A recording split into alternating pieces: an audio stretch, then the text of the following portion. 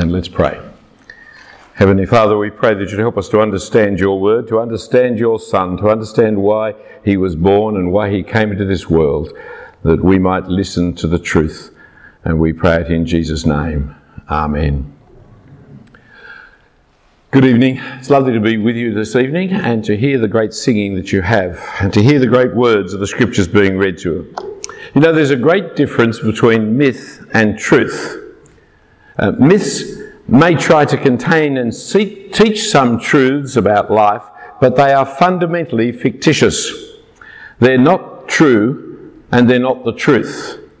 A few years ago in New York, Times Square, American Atheist Association put up a billboard saying, with a picture of Santa Claus and of Jesus on the cross and the words, "Keep the merry, dump the myth."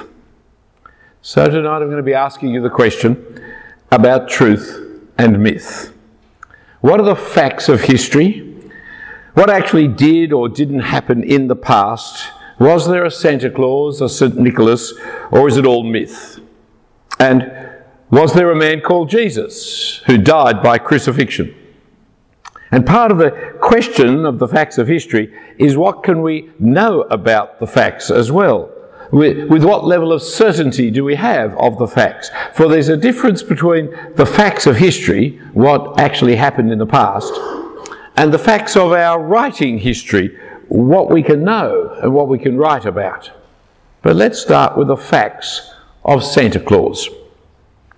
Leaving aside reindeers, chimneys, Mrs. Claus, the history behind the myth is supposed to be that of St. Nicholas, a bishop of Myra in modern Turkey, who is said to have been born in 270 AD. However, the Oxford Dictionary of Christian Church says scarcely anything is historically certain about him. And the New International Dictionary of Christian Church says very little is known about Nicholas. Tradition has it that he was imprisoned and persecuted during the persecutions of Diocletian, and after release it is said that he attended the Council of Nicaea at 325 AD. However, this is most improbable, as he's not in any of the early lists of bishops present at the council, nor referred to in the writings of Athanasius. The earliest references we have to him is a church that is built in his honour in 565 AD, some 300 years after he was supposed to have been born. The rise of his popularity happened in 1087, when some people in Bari in southern Italy claimed to have found his remains some 800 years after he had been born. I'm not sure we should call St. Nicholas a myth, more like a legend, an exaggerated story that has some basis of evidence in it, but has been built and built over the years, of which we therefore can now know very little. But Santa Claus, he's a myth, a fictitious story trying to convey some deeper meaning. But compare that, or rather contrast that, with Jesus, the one portrayed as crucified by the atheists of New York and called a myth.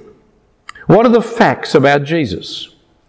We're informed by first century non-Christian sources, both Roman and Jewish sources, as well of course as the Christian sources, that Jesus was crucified in Jerusalem by the Roman procurator of Judea called Pontius Pilate. This isn't a matter of legend that grew over time, like St. Nicholas, but of consistent reporting from within the generation in which it happened. Indeed, the reporting is not just of his crucifixion, but even the more extraordinary concept of his resurrection from the dead, which is reported within that generation, but also consistently reported as the reasons for some of the huge changes that took place in the first century. For example, the massive cultural change that happened to the Jews, who embraced not singular mono God, but now the three persons in one God, who moved from Saturday Sabbath to Sunday, day of the Lord.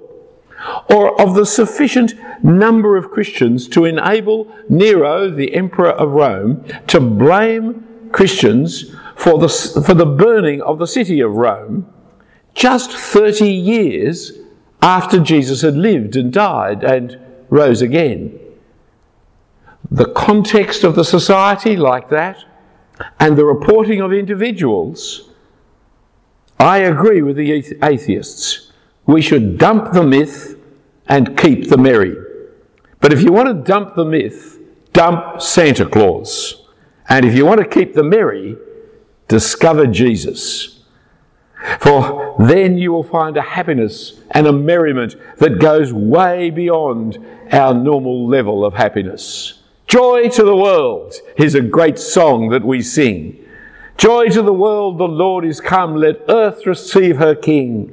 Joy to the world, a Saviour reigns. Let men their song employ. Joy to the world, no more let sins and sorrow grows, nor thorns infest the ground. He comes to make his blessings flow. Joy to the world, he rules with the truth and grace. When was the last time we had a politician rule with truth and grace? You see, the claims of Christmas is that God, in the person of Jesus, came into the world to deal with our problems, to deal with our issues, to deal with our sins, to deal with us. Jesus brought a whole new relationship with God based not on merit and morality, but on forgiveness and rebirth. A new way of life that has transformed the lives of millions of people and hundreds of societies and brings joy and happiness that finds its expression in the marvellous music that is sung all around the world at this time in the singing of the carols. So I'm with the atheists. Dump the myth, keep the merry. Dump the myth of Santa and keep the merry of Jesus. But of course the Jesus that the atheists image is not the happy little baby in the crib with the animals, but the crucified, dying, tortured Messiah. So let's go back to that history for a moment or two, starting with Pontius Pilate. Just in this month, right now, 2018, this month, Israeli scholars have announced that they've been able to decipher an inscription on a ring. They found the ring back in the 1960s in Herodium, the old palace of Herod, but they haven't been able to decipher it until very clever photography of the last few weeks. And there on this ring it reads, "Of Pilate." It's only the second time that we've found an artefact that referred to him. But we've always known of him, both from outside and inside the Bible. Pilate was known as the Roman procurator of Judea, a fairly small and unimportant job in one sense. He was appointed by the Emperor Tiberius in 21 AD, and he is hardly remembered in history except for the moment in which he met up with a prisoner called Jesus. As procurator, governor, he had enormous powers. He had a small army at his disposal. Josephus, the Jewish historian, wrote how he antagonised the Jews from his arrival. Philo, the other Jewish historian, recounts how he continued to annoy the Jews. He was violently oppressive in the ways in which he ruled over Judea. Philo described him as by nature rigid and stubbornly harsh, and of spiteful disposition and an exceeding wrathful man. Philo also speaks of the bribes, the acts of pride, the acts of violence, the outrages, the cases of spiteful treatment, the constant murders without trial, and the ceaseless, most grievous brutality. All this agrees with what we see of the man in the New Testament. In John's Gospel, for example, as we read, we see a man famed for his miscarriage of justice, seeking by political cunning to run a court where an innocent man can be executed without qualm, and more than executed, crucified that cruel Roman way of stamping their authority on the oppressed peoples over the conquered peoples of their empire.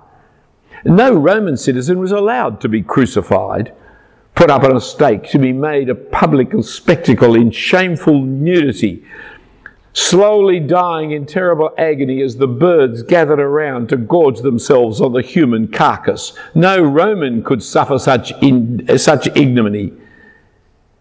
John's Gospel presents for us not so much Jesus' trial, but frankly, Pilate's trial, as he faces his 15 minutes of fame and fails comprehensively. The question of the trial is, who is king? Jesus is accused of claiming to be the king of the Jews. And the Jews understood what Jesus was claiming to be when he claimed to be the Messiah, the Christ, the long-awaited King of the Jews, who would bring in the kingdom of God. They understood. They knew, and they didn't want this Galilean preacher. So they accused Jesus before the Roman officials of being a revolutionary, of challenging Rome's authority and sovereignty. Now, Passover was a time of political unrest in Palestine. There were many Jewish revolutionary movements at the time. There were a group of terrorists called the Sicarii, an English word for dagger, because they were the dagger men. They carried a small dagger and specialised in terrorist assassinations. The city was filled overflowing with pilgrims at the time, and it was a time of nationalistic sentiment. So naturally, Pilate was a bit unnerved. He was a bit concerned whether Jesus was the King of the Jews. Verse 33 of what we just read. So Pilate entered his headquarters again and called Jesus and said to him, "Are you the King of the Jews?" But Jesus doesn't respond as Pilate expects. For Jesus speaks in verse 36 there, "My kingdom is not of this world. If my kingdom were of this world, my servants would have been fighting that I might not be delivered over to the Jews. But my kingdom is not from the world." And when Pilate challenged him directly in the next verse 37, he said, "So are you the King of the Jews? Are you a king?" Jesus replies then, "You say that I'm a king. For this purpose I was born, and for this purpose I have come into the world, to bear witness to the truth. And everyone who is of the truth listens to my voice." It's as if Judea wasn't hard enough to rule over already, and as if Jerusalem was a melting point of fear. He had to handle this lunatic man who didn't answer the questions like he was supposed to answer the questions. This particularly difficult man who kept turning the tables on him. Throughout the trial, as you read this account, you start to ponder who is in control. The Jewish leaders, they kept pressuring Pilate. They don't come into the court because they don't want to be defiled for the great religious ceremony they're involved in at Passover. So Pilate actually has to do some shuffle diplomacy. He runs inside to question Jesus, and then he runs back outside to talk to the Jews. Then he runs back inside to talk further to Jesus. Then he goes back out again to talk to the Jews. They've got him on a string. The Jewish leaders, they demonstrate the immoral hypocrisy of organised religion, demanding to remain ceremonially pure and clean while organising the murder of an innocent man. But it's poor Pilate who looks like he's on trial. For he finds no guilt in this man. There's nothing wrong with the accused, he will say. He knows it's a Jewish plot, but he can't work out what they're plotting for. After all, this is a harmless man. He's hardly a political threat. The Jews themselves handed him over to the Romans, so he has no army, he has no militaristic pretensions. To see him as the King of the Jews is frankly laughable. Pilate's only satisfaction is to put the sign over his head at the crucifixion that says, "This is the King of the Jews." That's his one joke that he has. I mean, it's what they accused him of. It's what Romans do to kings. And anyway, it's the kind of pathetic king that the Jews would have. You can see Pilate wriggling to appease everybody by offering Jesus pardon as a Passover goodwill gesture, and then forced to release Barabbas, the robber, who, according to Luke's Gospel, was not only a robber but a murderer and a genuine insurrectionist. Now, I guess by now that you've understood, I guess you've guessed that I'm an Australian. And you know that we celebrate Christmas in midsummer. And therefore, I can understand why you're thinking that I've completely lost the plot and I'm giving an Easter talk instead of a Christmas talk. Wrong end of the gospel, Philip. But look again at the claim of Christmas that Jesus made in response to Pilate. It's in verse 37. Then Pilate said to him, "So you are a king?" Jesus answered, "You say that I'm a king. For this purpose I was born, and for this purpose I have come into the world, to bear witness to the truth. And everyone who is of the truth listens to my voice." You see the Christmas claim that is there? The Christmas claim of the verse, "For this purpose I was born," said Jesus. He was born. He was a man. It is critical to Christianity that Jesus is a historical figure, that Jesus is a man. He wasn't a mythical character, but a real man of flesh and blood like any other human. We're celebrating his birth. Oh, it wasn't necessarily the 25th of December. We don't know exact date he was born. 25th of December has a 1 in 365 chance of being right. It was sometime before 4 BC that he was born, which is a little difficult seeing BC means before Christ. He was born before Christ, which is odd. But that's because of our medieval dating system is marginally wrong. We know he was born in the reign of King Herod the Great, and King Herod the Great died in 4 BC, and so he died sometime shortly. He born sometime shortly before that. We know he was born in Bethlehem, raised in Nazareth, and was fully human. Yet the claim of Christmas is more than he was born. It is also that he was born with a purpose. For this purpose I was born. And more, as he said to Pilate in verse 37, "For this purpose I have come. I have come into the world."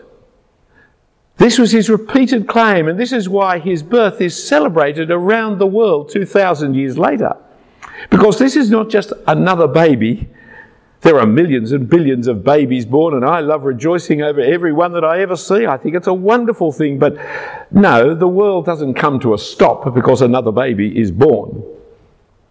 This is not the commencement of just another life, a birth from humans within this world. This is somebody who comes from outside the world into the world as a man, as a baby. So Jesus says in John chapter 6, "I have come down from heaven, not to do my own will, but the will of him who sent me." Or again in chapter 12, "I have come into the world as light, so that whoever believes in me may not remain in darkness." See, this is the claim of Christmas.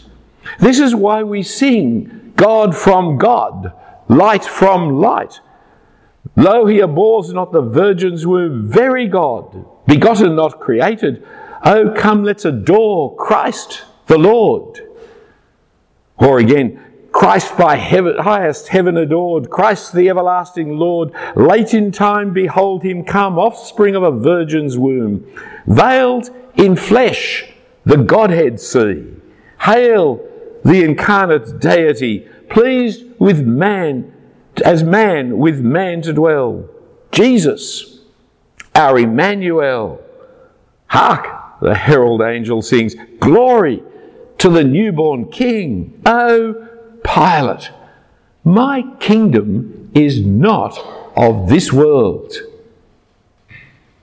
But the claim of Christmas is not just that God has become man, but also the purpose for which he came. It's expressed in different ways in different parts of the New Testament. He came to do his Father's will. He came to save sinners. He came to redeem us from the law. But here, confronted by Pilate on this great occasion, I have come to bear witness to the truth. Now there's a telling attack on Pilate himself, who is being politically forced to believe lies of false witnesses. What an attack on the man who lived his life on the basis of lies and deceit, tricks, and a kingdom based on brute force and power. Jesus is the king like no other king, in a kingdom like no other kingdom of this world. This is a kingdom that is not of this world, but of heaven. This is the kingdom based, founded and lived, not by military power, not by economic dominance, but by truth. I have come to bear witness to the truth. And then comes the real barb. It's in the tail. Everyone who is of the truth listens to me. Pilate, like any of us, knows the truth when he hears it. But our problem is we prefer lies to truth. We want other people to tell us the truth while we excuse our own lies that we tell them. We only really want the truth when it confirms what we already believe, when it tells us what we already know, when it gives us positive things about ourselves, when it suits our own opinion. But the claim of Christmas is not just that God becomes man, but also the purpose for which he has come. That is, to bear witness to the truth. And everyone who is of the truth listens to Jesus. And so, caught in the headlights, like some poor paralysed animal, we read Pilate's response. It's one of the greatest statements in the history of humanity, expressing political expediency at its best. It's one that will speak with real cogency to the postmodern mind, one that proves Jesus' point precisely. Let me read it again for you in context. You see, for this purpose I was born, for this purpose I've come into the world, to bear witness to the truth. Everyone who is of the truth listens to my voice. And Pilate said to him, well, what's truth? What a pathetic answer. What is truth? It sounds so profound, above the intellectual squabbles of those who pursue truth. It sounds so superior, a question, not an answer. Well, what's truth?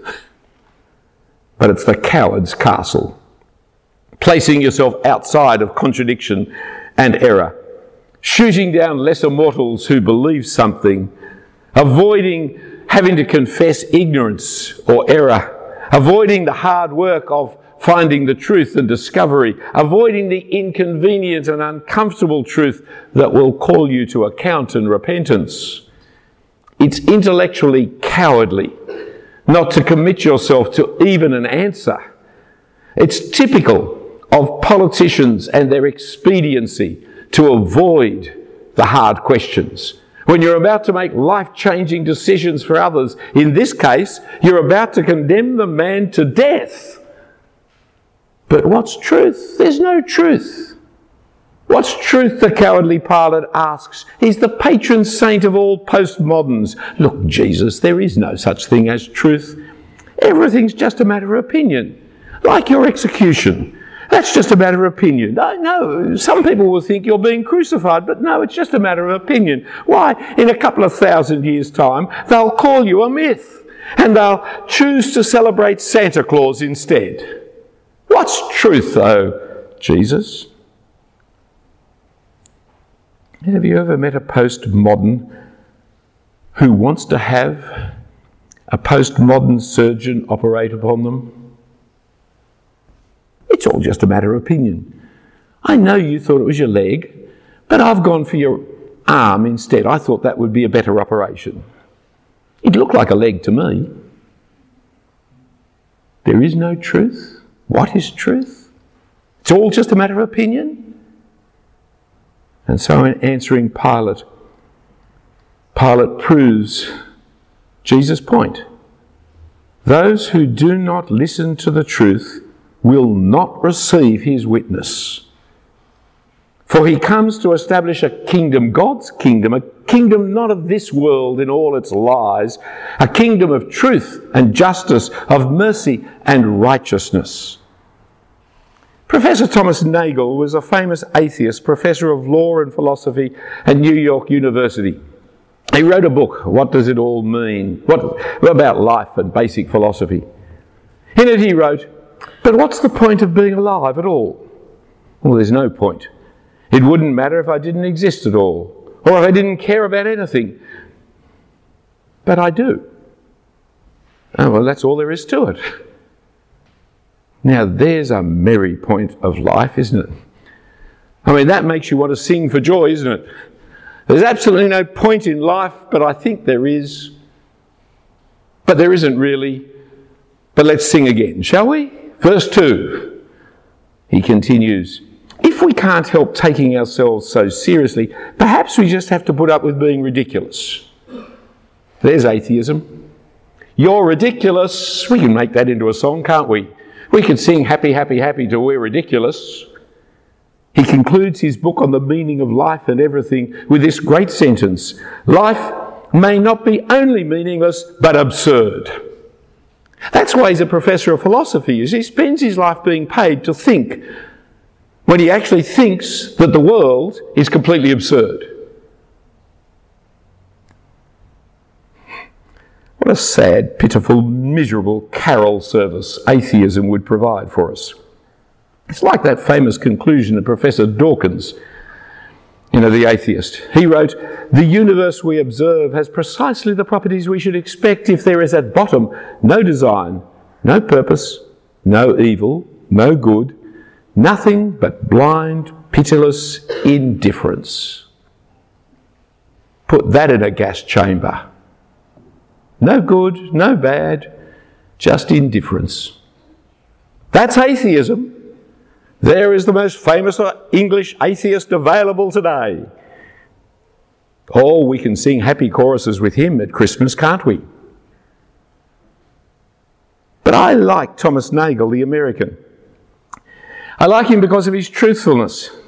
He wrote another book called The Last Word, which is about 5 books before he wrote the other book. And he wrote, I'm talking about the fear of religion itself. I speak from experience, being strongly subject to this fear myself. I want atheism to be true, and am made uneasy by the fact that some of the most intelligent and well-informed people I know are religious believers. He continued, it isn't just that I don't believe in God, and naturally hope that I'm right in my belief. It's that I hope there isn't a God. I don't want there to be a God. I don't want the universe to be like that. Here's the joy of atheistic philosophy. Stick your head right in the sand as deep as you can get it, because I don't want to look at the world as it is, because it's absurd, and I'm ridiculous, and there may be God, and we don't want that under any circumstances. Here's the joy of atheism. Here's the merry atheist, fearing morality, fearing the answerability to God, fearing of God himself, fearing to face the truth and even acknowledge the possibility. Here is Pontius Pilate. Well, what's truth? I don't want it to be true. Jesus said, for this purpose I was born, and for this purpose I have come into the world, to bear witness to the truth. Everyone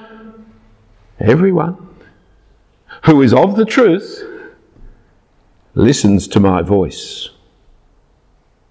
I pray that each one of us here today may know him as our King.